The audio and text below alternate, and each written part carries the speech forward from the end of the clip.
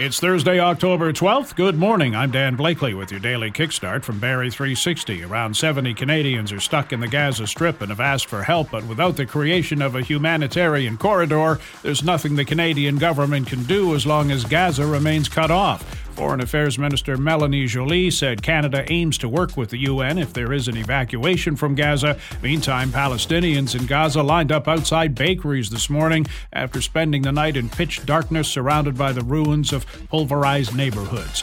Brinks is seeking $23 million in damages from Air Canada over that $20 million gold heist in April at Pearson Airport. Alleges a thief gained access to the airline's cargo warehouse, presented a bogus waybill, and was handed 400 kilograms of gold and $2 million in cash. Brinks says Air Canada was negligent and failed to follow through on appropriate security measures. Nearly half of Canadians say they support their province using the notwithstanding clause to ensure schools tell parents if their child wishes to use a different name or pronoun. The 26th Barrie Film Festival begins this weekend. One of the films this year will resonate with those who grew up in the late 60s and 70s. Mr. Dress Up, The Magic of Make-Believe. So that's a lovely film just to see a childhood, I guess, hero in a way, was great for us. It connected with everyone that saw it. And, you learned a lot about him, but also that he was the way he was on the show. Festival director Claudine Benoit reveals more about this year's festival on this week's What Barrie's Talking About podcast, available now from streaming services and at Barrie360.com.